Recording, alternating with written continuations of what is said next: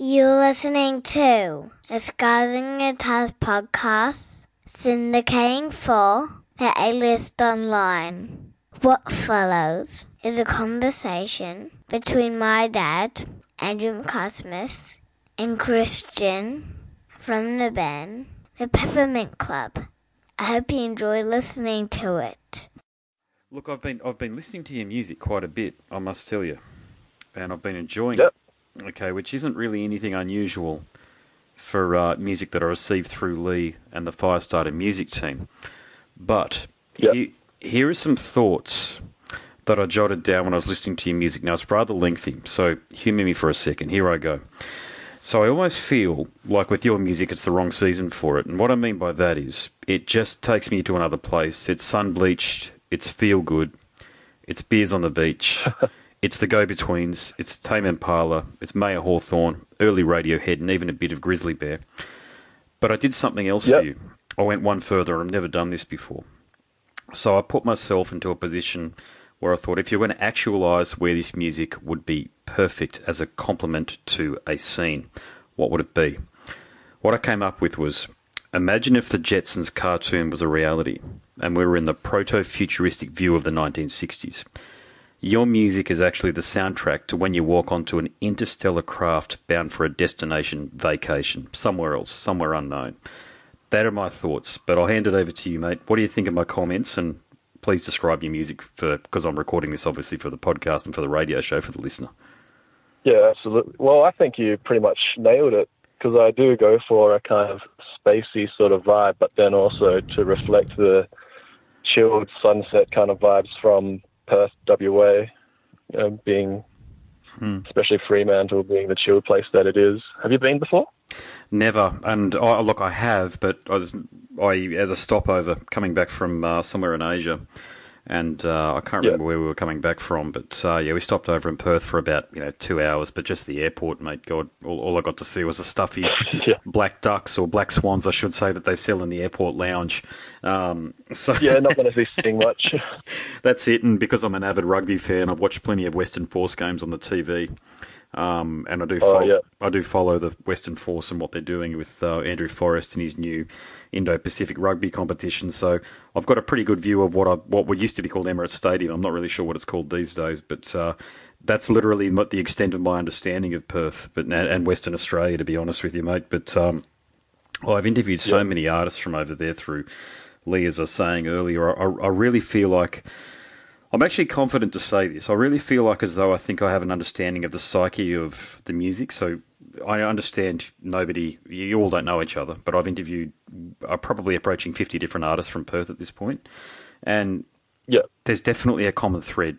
And the common thread is this very optimistic music. I haven't, whether it's been a grindcore band, Rat King, or you guys, Matt Camerano, who we'll ask you about in a sec, there is a common thread going through the music. It's enormously uplifting music, no matter what the genre is. Yeah, I guess it might just come down to just the environment that we're surrounded by. It's pretty much some of the best beaches in the world, and it's always sun shining. Like right now, it's meant to be spring, I think. Yeah, but just. Yeah. Yeah, exactly. But with Perth, you never know. It can be winter one day and then summer the next. Yeah, it's the only place in Australia as well that has a Mediterranean climate, meaning you get rain in the winter and it's usually hot and dry in the summer, whereas over here, where I'm in Queensland, it's our rainy season in February, and I don't know what the predictions are, but my own predictions are we're going to have a hell of a lot of rain, and because the ground's going to be so compacted because we haven't had a lot of rain in the last 6 months or so, it could be nine floods or something, like we get every couple of years these days.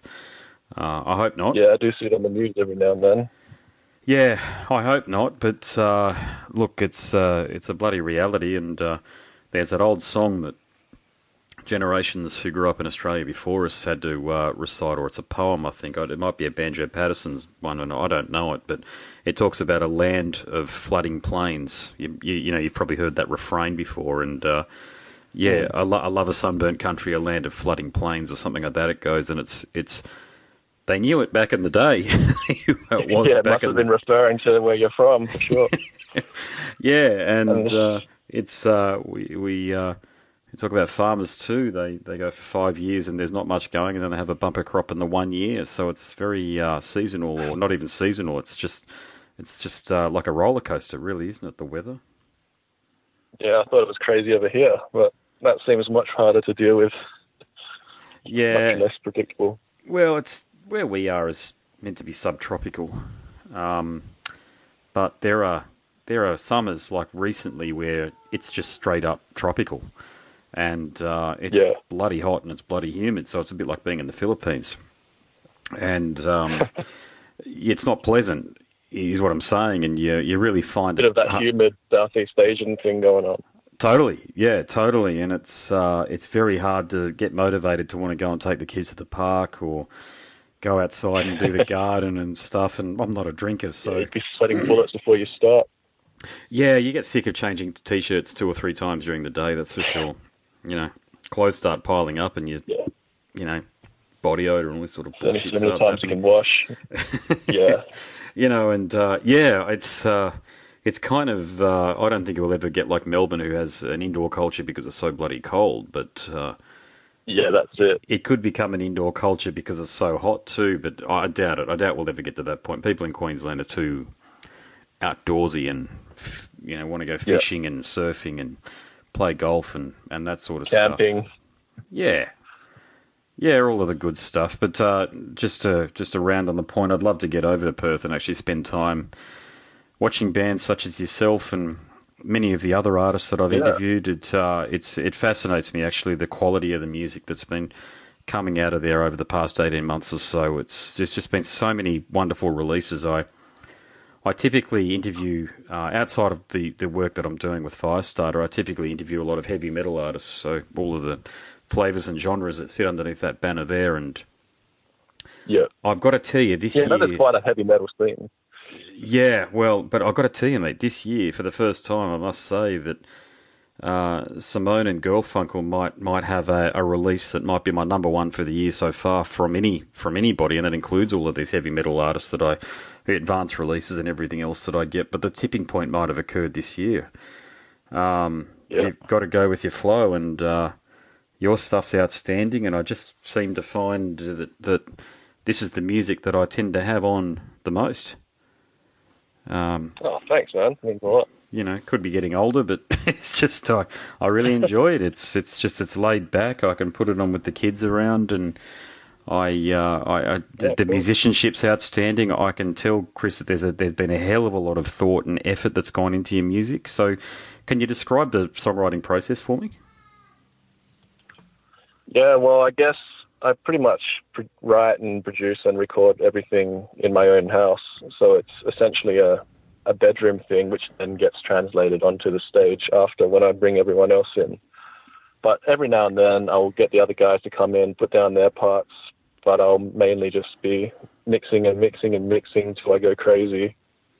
And eventually I get to a point where the song needs to be finished and I need to release at some point. So I think that's pretty much the process that I go through. And some days you can come up with 4 songs, and sometimes you can try to come up with material for 3 months and have nothing in the bucket. Yeah, I'm a musician as well, and I know exactly what you're saying with that one there. But you do have an enormously fertile muse, though. So what are you channeling here? Because you that 60s thing,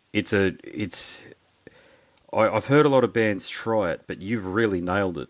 You actually take me back to a time when I don't know, I'm trying to describe it, the Salton Sea Resort there in California or something. It's just, along with the Jetsons theme, it all just springs up, and it's lovely music to just drive along to, coast along to, or when you're trying to go to sleep, you put it on and it just sort of acts as a lullaby. But what are you channeling? I guess for me, my biggest idols in music are the Beatles, and I love the way that they write their songs, and they're always about relatable themes and real stuff. And even their production techniques I've always been a real big fan of. So when I do track the things for Peppermint, I try to do things as live as possible. Right. Just because I like the sound of musicians playing together, but also it means that when we do play live, we sound exactly like we do on record. Mm. And I think that Yeah, that's a bloody hard thing to do, as I know as a musician. So what about the temptation to reach for a bunch of strange and unusual pedals to create some interesting sounds? Does that not, or how tempting is it to do that?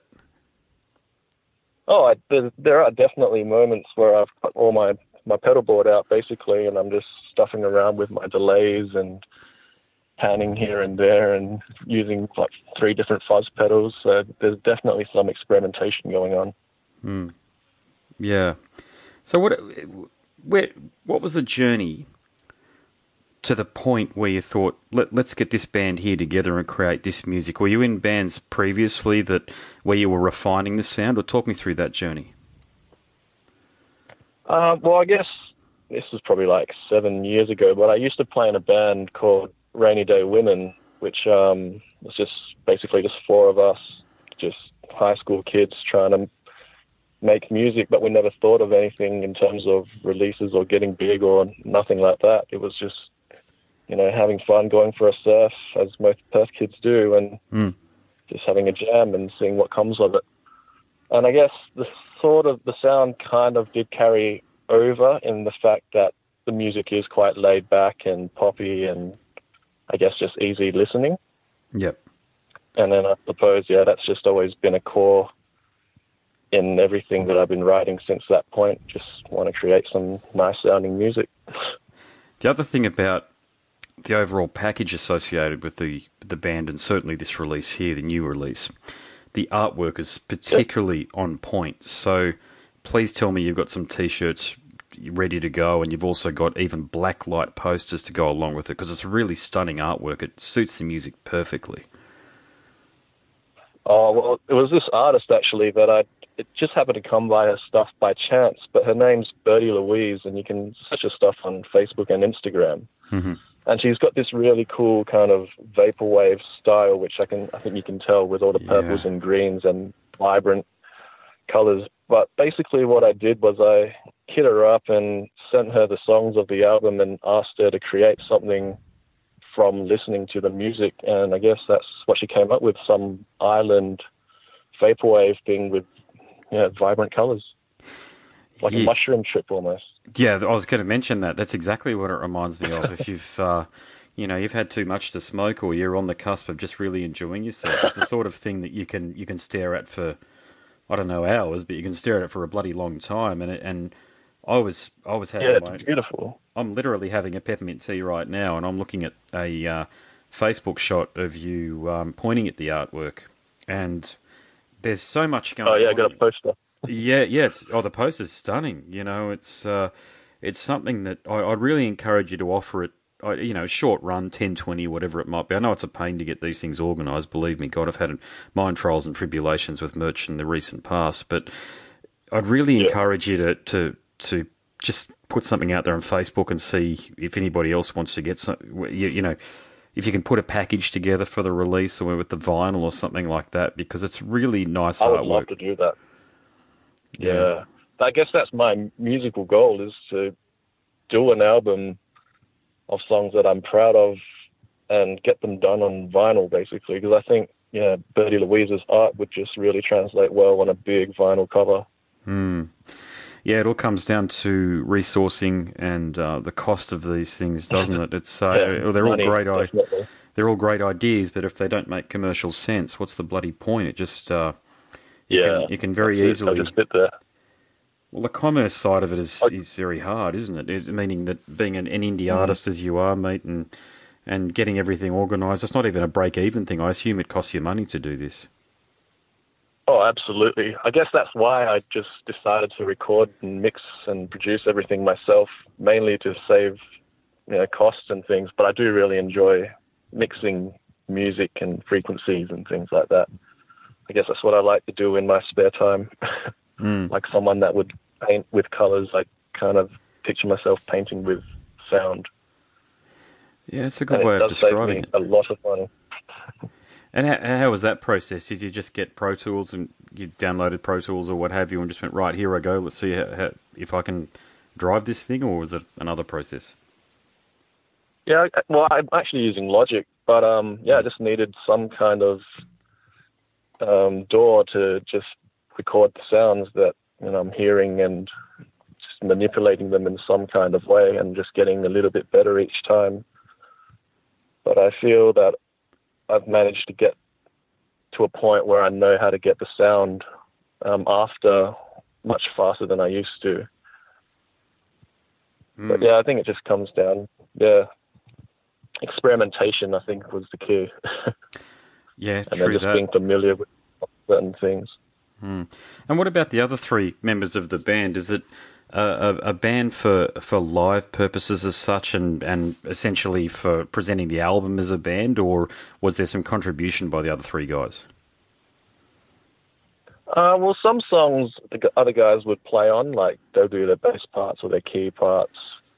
But I guess me being at home with all the songs and equipment and, and Logic just right there ready to access, I do spend a lot more time just sitting down and putting down parts that I might be hearing. But I guess, the album is definitely presented more in a live format. I've been trying to get the guys more involved, especially with the newer stuff that we've been writing.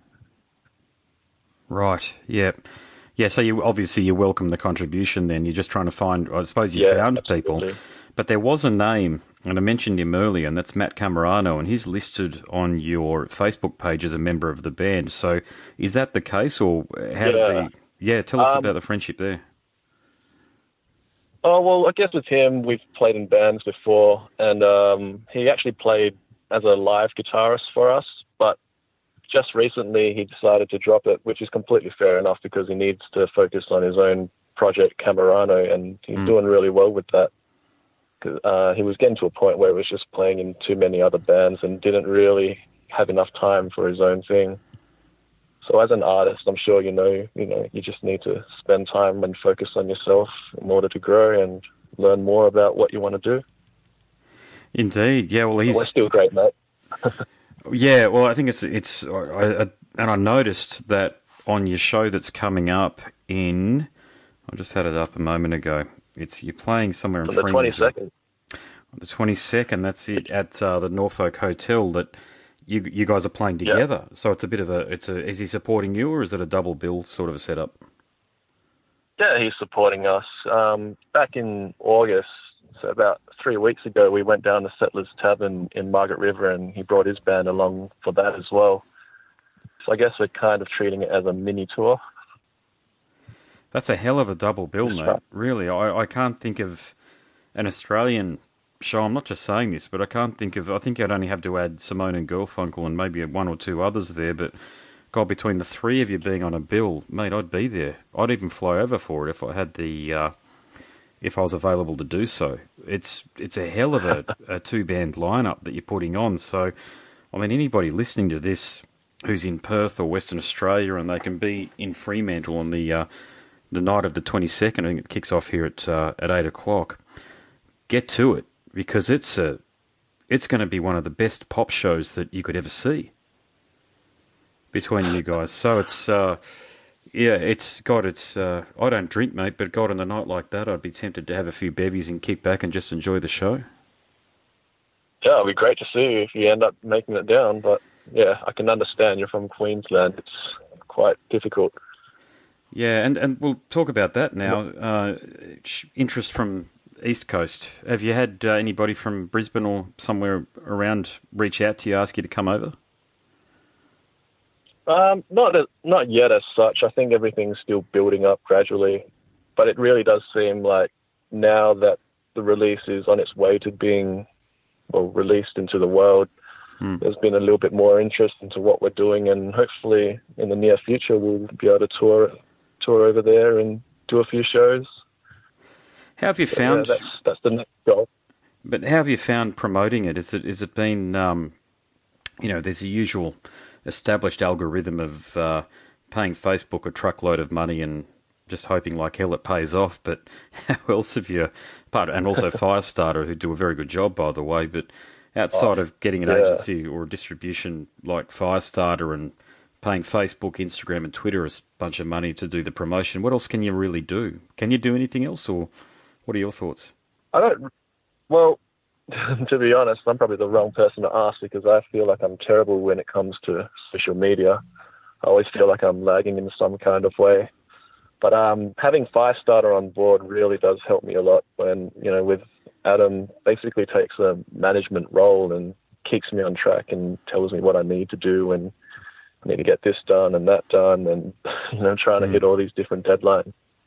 But yeah, it definitely seems like it's starting to come together, and I guess just using the standard promotional tools like Instagram, Twitter, and Facebook, I think is a really big one. But there's something about their business structure changing, and it's harder to get your business to come through on the pages.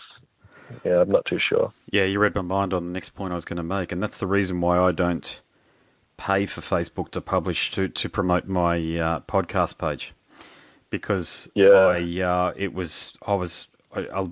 most of the people who will listen to this via my podcast series are overseas. Fantastic.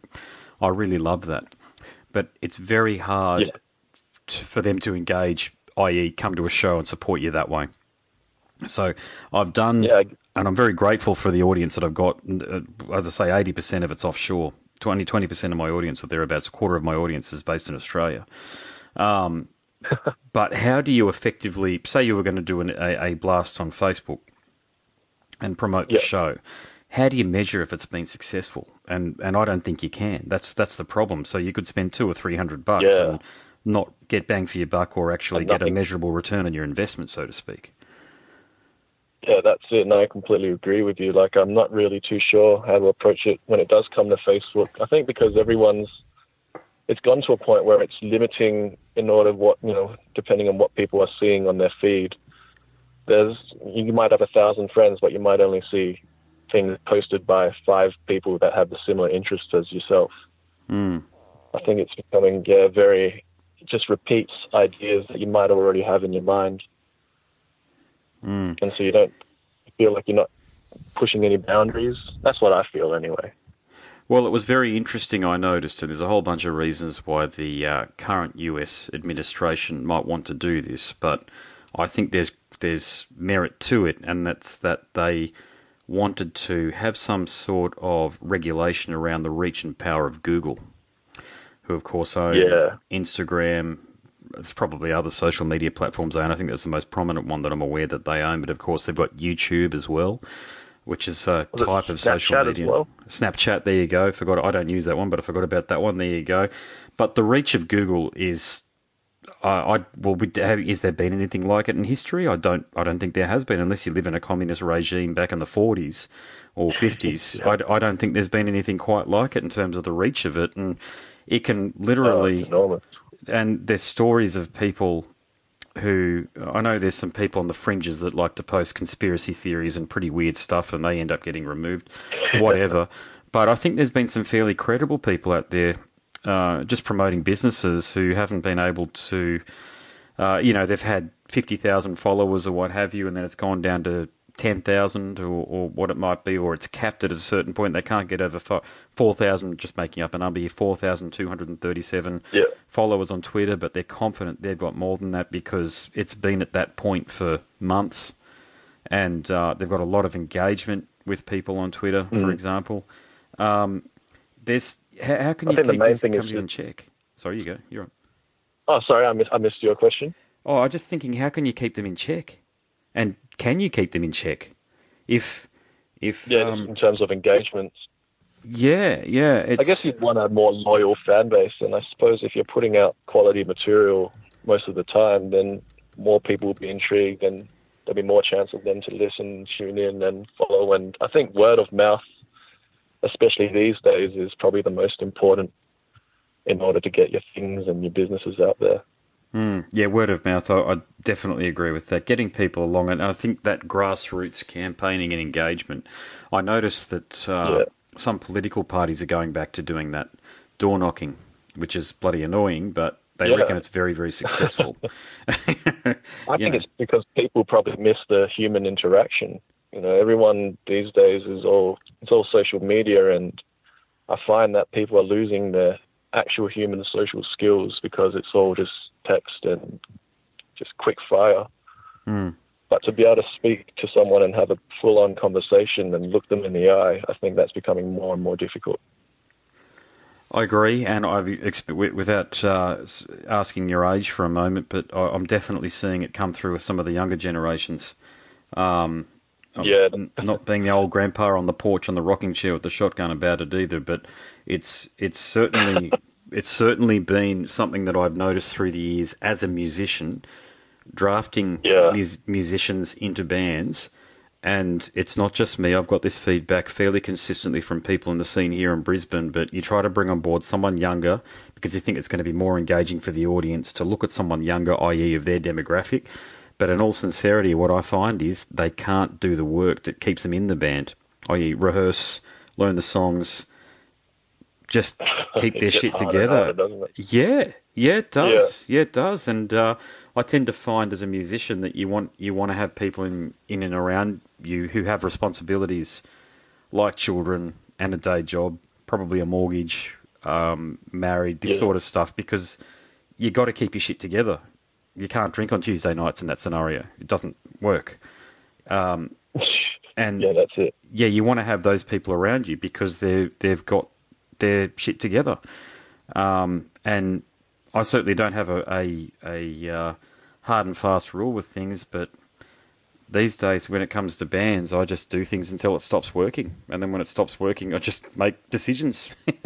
There's no point in putting together. You'll know. Hopefully, you'll know exactly what I'm saying here. There's no point sitting somebody down at the beginning of an engagement in a band environment as a musician and go, right, these are the rules, like an AFL club or a rugby league club or rugby union club.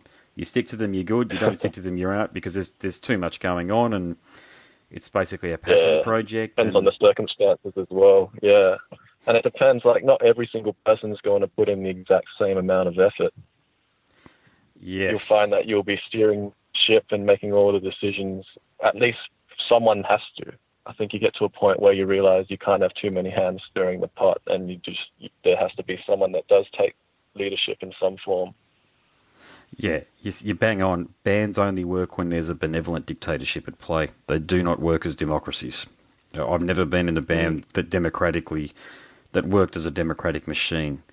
It's too many cooks in the kitchen. Somebody, as soon as I was in a band where we said everybody's got to agree, but one person can veto, which was one of the worst decisions I think we ever made. And of course, we couldn't agree on doing almost anything. It just becomes a power play. Yeah, that's it. Well, it's a lot of the bands I've been in have just been live performing. I've only been in a couple of bands that have hit the studio. And studio bands I find are a lot easier because, generally speaking, you're there on somebody else's dollar and what they say you do. And I haven't minded that at all. Even as a session player, I haven't minded turning up, and it's like, no, and it's always the case, you play, you try to find the sweet spot of not playing too much, but also making the line interesting. And eventually, particularly because I'm a bass guitarist, the studio work I've done, you end up doing really simple stuff because that's all people want. But that's fine too. You don't mind if someone knows exactly what they want, and it's done in a manner that's polite, if you like, not disparaging or what have you. I'll follow instructions all day long.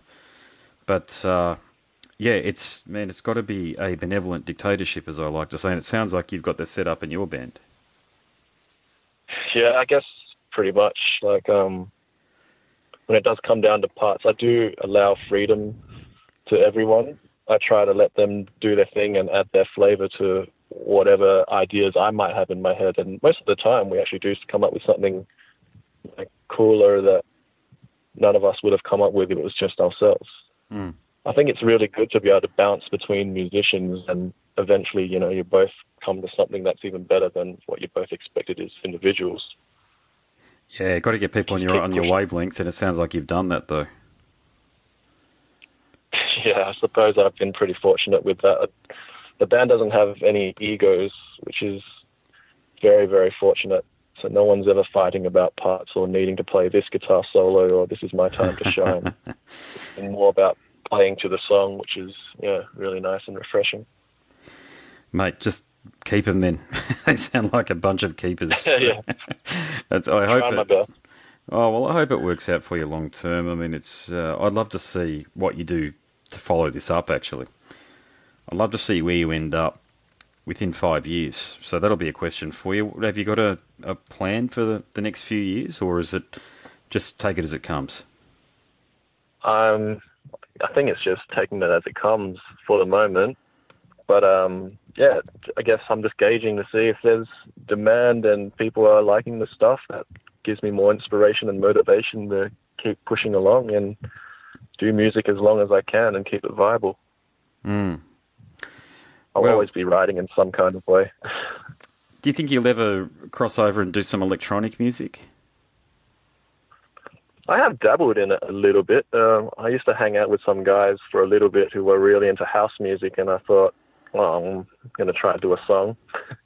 Wasn't anything for Peppermint, but I just kind of opened Logic and off I went, tried to create some house track, and I think I managed to come up with something kind of similar in that vein, but it's not really my thing, I suppose.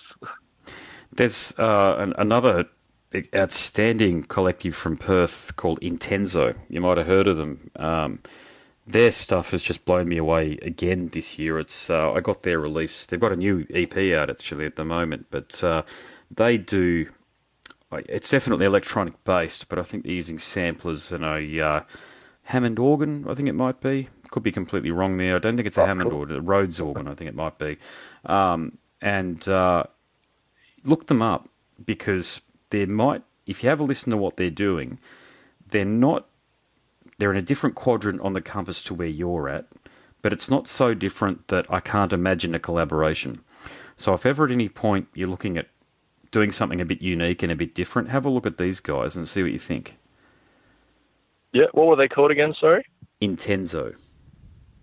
Intenzo.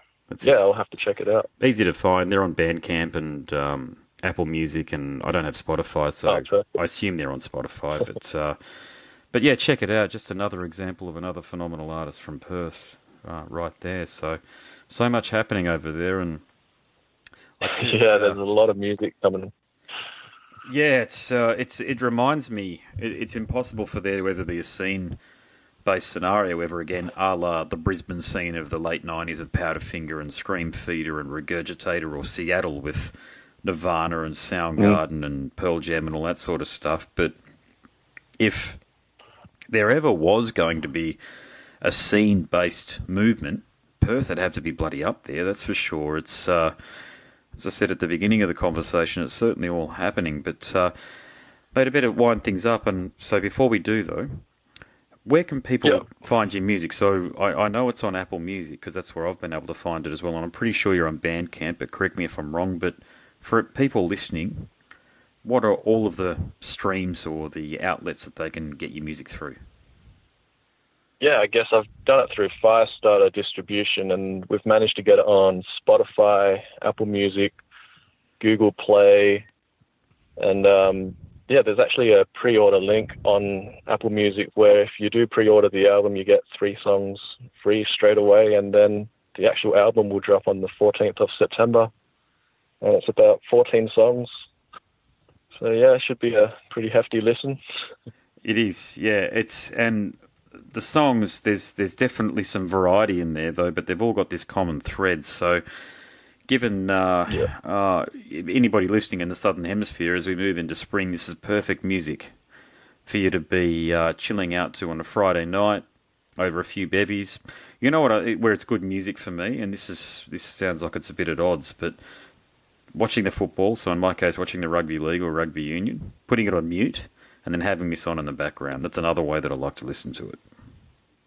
Oh, really? I would never pictured listening to the music watching rugby. Well, it's or any sport. It's more about, I should clarify, it's more about the time of the year because we're coming into finals. So I tend to find the commentators get a bit too excited and they start yelling and carrying on. And as is their right. Want a little bit more chill. Yeah, exactly. Yeah. Exactly. I do it all the time. I'll just have I've got a Firestarter music playlist, and I've got all the wonderful artists in there, and I just hit shuffle or random, And away we go. A lot of the time I can, it's certainly buzzing away in the background there, and I'm vaguely aware of what's happening, but I'm also intensely interested in what's happening on the football field there. But what I'll then... Focused. Well, then what I'll do is later on I'll be in the car or what have you, and I'll be just doing basic stuff, putting out the washing, just domestic chores, and I'll have my iPhone on me and I'll have the same mix on, and that song will come on again, and it's interesting about the way your brain recalls things. So for example, your song Tightrope will come on and it'll be at a particular point in the game where someone did a head-high tackle or something. That'll come back. Such a contrast. It is, yeah. But it's look, it's, as I say, it's more specific to its finals time. You know, it's the business end of the season for both. AFL, the code of AFL, Aussie rules for people in North America and elsewhere, and rugby league and rugby union. And this is where the teams that have been the best all year go and play their round robin to see who gets into the grand final. And as I say, not one for commentary. I don't really need it. Foxtel used to have this excellent feature where you could switch off the commentary and just listen to the sideline microphone on the camera. Oh, yeah. And no, that's pretty interesting. That was about 10 years ago. It was brilliant. Yeah, they don't do it anymore. And it was such a great view, and it was perfect for somebody like me because I felt like I was at the ground. Take the screaming. Yeah, I felt like I was at the ground. I know I've played, as a kid, I played plenty of rugby union, so I don't need someone to sort of be interpreting what's going on for the sake of people who only have a passing interest in rugby union. And God, I've been watching rugby league my entire life, so ditto for that, even though I've never played it. AFL's a bit more unique because God knows I've tried, but it's not really something that catches on up here, even though we do have a couple of teams here these days, but they're more financially propped up by the teams of Victoria, I think, aren't they? Yeah, definitely. My local club here, the Gold Coast Suns, they don't do that well. They were for a bit. They were okay. Yeah, I actually was in an audience not too long ago and listened to, I think their coach is called Stuart Dew, is that right?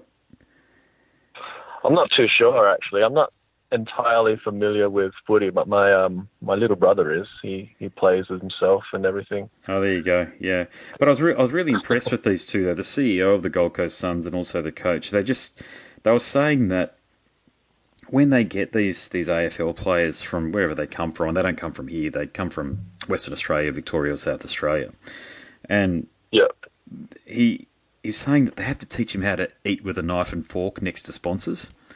Like, this is the level of instruction that they need to issue these players, so they don't embarrass themselves and also the club. And I thought these guys have got their bloody work cut out for them, mate. Bloody hell. I do think that most AFL players, when they have the interviews, it does seem there's some kind of stock standard thing that they have to say and a certain way they need to act. But that's just an opinion, I suppose. No, I think you're right. I noticed it in rugby league. I get in trouble. In rugby league, there's this constant... I'm seeing it less and less now, but it was always, we just got to play well to give ourselves a chance. The boys put in. Yeah, that's it. Can you not say... 3 points on the board. Yeah, exactly, yeah. Well, in rugby league, it's 2 points. Yeah, good to get the win, come away with the win, and we'll have a quiet celebration in there with the boys and focus on next week. That's what we're going to do. And are you guys reading the same manual? It's whether it's rugby league or AFL, it's the same spiel, isn't it? It's almost that's it. They don't want to attract too much attention to themselves for a comment that they make, so they use the most generic and by-the-line statements available. But they at least get some kind of interview out there. I love the characters, so I'm trying to think of... Cousins, I thought, even as someone who didn't follow AFL, I thought he was an extraordinary athlete. Absolutely. Just a magnificent physique, the whole thing. He had the whole package, and it's really... I don't know whether the word's sad, because he's clearly making the decisions to do what he's doing to his life, but I do feel for him in a way, and I do feel, of course, for his family, because I read about him because I read his book, and I can't imagine. Well, he seemed like he didn't seem like a dummy either to me. Like I listened to his interviews, and he seemed to have his own thoughts on what happened during a game and thoughts on when they won the premiership in 2005, 2006, wasn't it? And I thought it was 5 when he got the Brownlow. I think he got the Brownlow in 2005, but Sydney won it. I think that's what happened. I could be wrong. Could be completely wrong. Somebody will probably want to correct me. It was a while ago.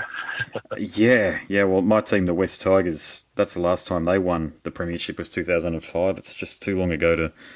It feels like yesterday in one respect, but then when I realise it's been 12 or 13 years ago, my God, where's all the time gone? But I guess my point there with Ben Cousins would be that you listen to an interview with him and he seemed like as though he had his own thoughts on things, but I couldn't even tell you another player's name at this point in time. I'd really struggle apart from Gary Ablett. But a bit like the rugby league players, to the point we were making earlier, it's just stock standard stuff, and it's like, why even bother interviewing them if they're going to give you the same feedback? There's not going to be... exactly. You're not going to get anything special, or there's not going to be any character put involved in the interview. Yeah. I guess the media...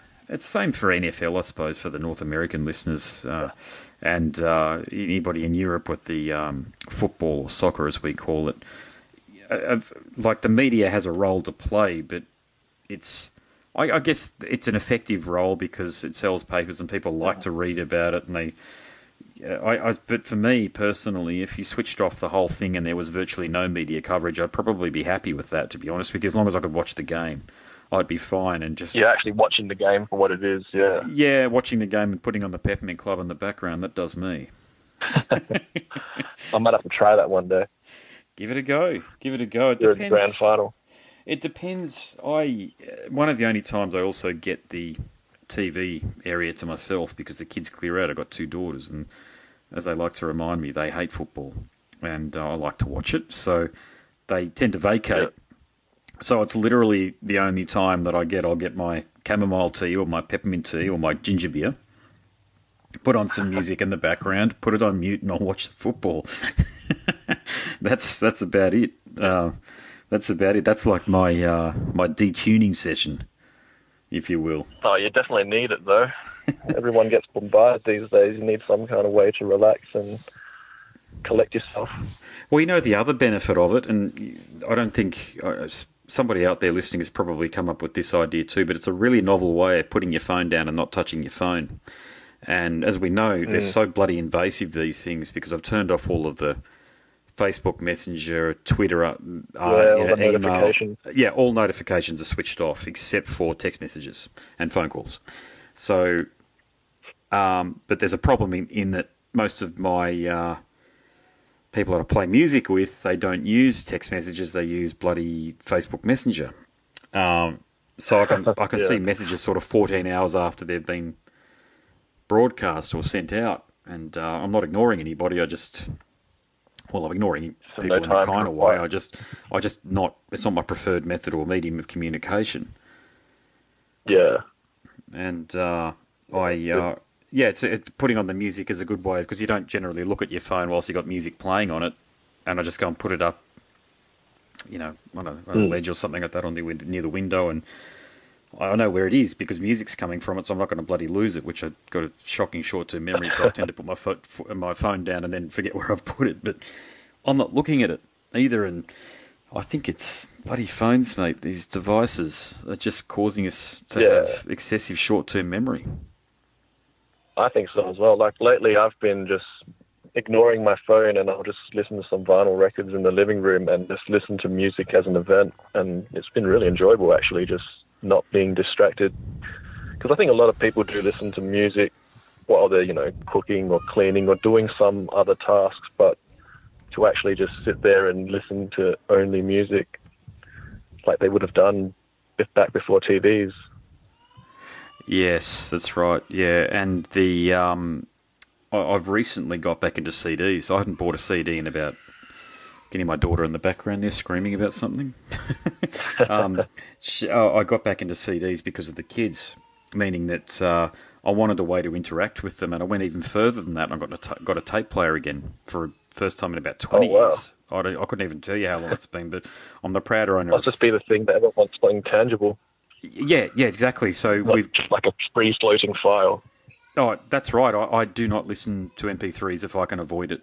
So if I can see your release come out on vinyl or cassette, I'll probably end up buying it. So there are things that I think are very special. That's the goal. Yeah, I'll probably even look at getting it on CD, actually, if you ever release it on CD. I went right off CDs, as we all did. I think the last one I bought was 2004 or 5 or somewhere around about there. But Wow. I found a really good Denon 1994 vintage CD player. So I bought it from a local bloke over here at Ipswich, and it's a machine. It's beautiful, and I've got these really good monster HD clarity speakers that I bought about 6 years ago or so that are just the business. And the difference, it is true, the difference between MP3s, the sound quality, and also CDs, it's so big. The delta's big. CDs just sound so much better. Much more and spacious and what the producer would have been intending for you to hear. Yeah, it's a massive difference, and what I do with the kids is I ask them to go and select their morning music, and there's a few tapes and CDs that are classified as morning music, and they go and put them on, and it's really cool. It's a good way of getting them. Kids in the morning, mate, they want to go right to the TV. They watch bloody awful cartoons. Yeah, there's some weird stuff on these days. And most of the TVs these days are smart TVs, so fair enough. But YouTube's on there, and my daughter, who's 5, can use YouTube probably better than I can. She can find whatever she wants. If she wants to learn guitar, there's a million different videos there to teach her as well. Yeah, between Stan, Netflix, and YouTube, she can drive that thing better than I can drive my car, put it that way. And I don't know if that's a good thing, to be frank, mate. I really don't. I think it's not going anywhere, but it's what's beyond that. I think we're just in the digital age. We're heading towards the Jetsons, as you were saying. Yeah. It's funny. The older you get, I'm not a Luddite by any means. I'm an early adopter. I will say that. As soon as a new iPhone comes out, I tend to get it. But like my dad. I don't know. You just want to have a balance. I think the key is to have balance between that neutral point where it's not invasive, but I just don't know where that is, and I'll just put my hand up about that. I don't know where it is. Yeah, it's hard. It's a really grey area, I think, to be able to get enough technology, but also, to keep the same values that have been for generations. Yeah. And I think people are still trying to find that. It's a good point. Value that has been there for generations. I do. It does take a village to raise a child. I know that, and people get disconnected, particularly in this modern Australian society. It's families can live down the road from one another, and yet they don't see each other. And neighbours. Some people don't even know their neighbours. Yeah, that's right. Well, that's the obvious one, isn't it? It's in a city like Sydney, which is just, there's a lot going on in Sydney, and it's a place where a bit like I understand people talk about New York. I love New York, by the way. I've been there once and really enjoyed it. But Sydney is definitely the place where everybody feels like they're rushing somewhere. But where the bloody hell are they going to? Yeah. And why is everybody rushing? And there's just so many people. I got that vibe when I was there as well, yeah. It just seems like everyone's worried about something and stressing about something. They're so distracted by everything else. They don't have time for themselves. Yeah, it's a sort of place where if you're at a... I was down there not that long ago with my daughter, and I haven't been down there for years, and I had to get I think it's called an Opal card, which is like the transport card, one card for all. And so you could buy them at news agencies. And I was talking to the fellow at the news agency, nice guy. We're talking, and this person came up behind me, and I swear to God I could smell what she had for breakfast, because she was breathing on the back of my neck so hard. And the cue was, get the fuck out of my way. I want to do something. You're in my way. Yeah. That's basically the impression that I got from it. And not a good vibe. Just lack of manners, mate, really. And I don't want society to get to a point where people can't be respectful. I don't think it's necessary. That awkward social interaction. no one's got time to just have a proper conversation. Yeah, I think that just comes down to no time. Yeah, and I think that in a city like Sydney, where people are mortgaged to the eyeballs and just hoping like hell their property doesn't devalue because their mortgage is in a fixed interest rate or whatever it might be, and they can't change lenders to therefore give themselves a bit of an out, and they're locked into their, even though they might be earning 150 grand a year and whatever job they're in, it's still not enough to keep up with their lifestyle and their Audi and their Mercedes that's on a bloody 5-year lease.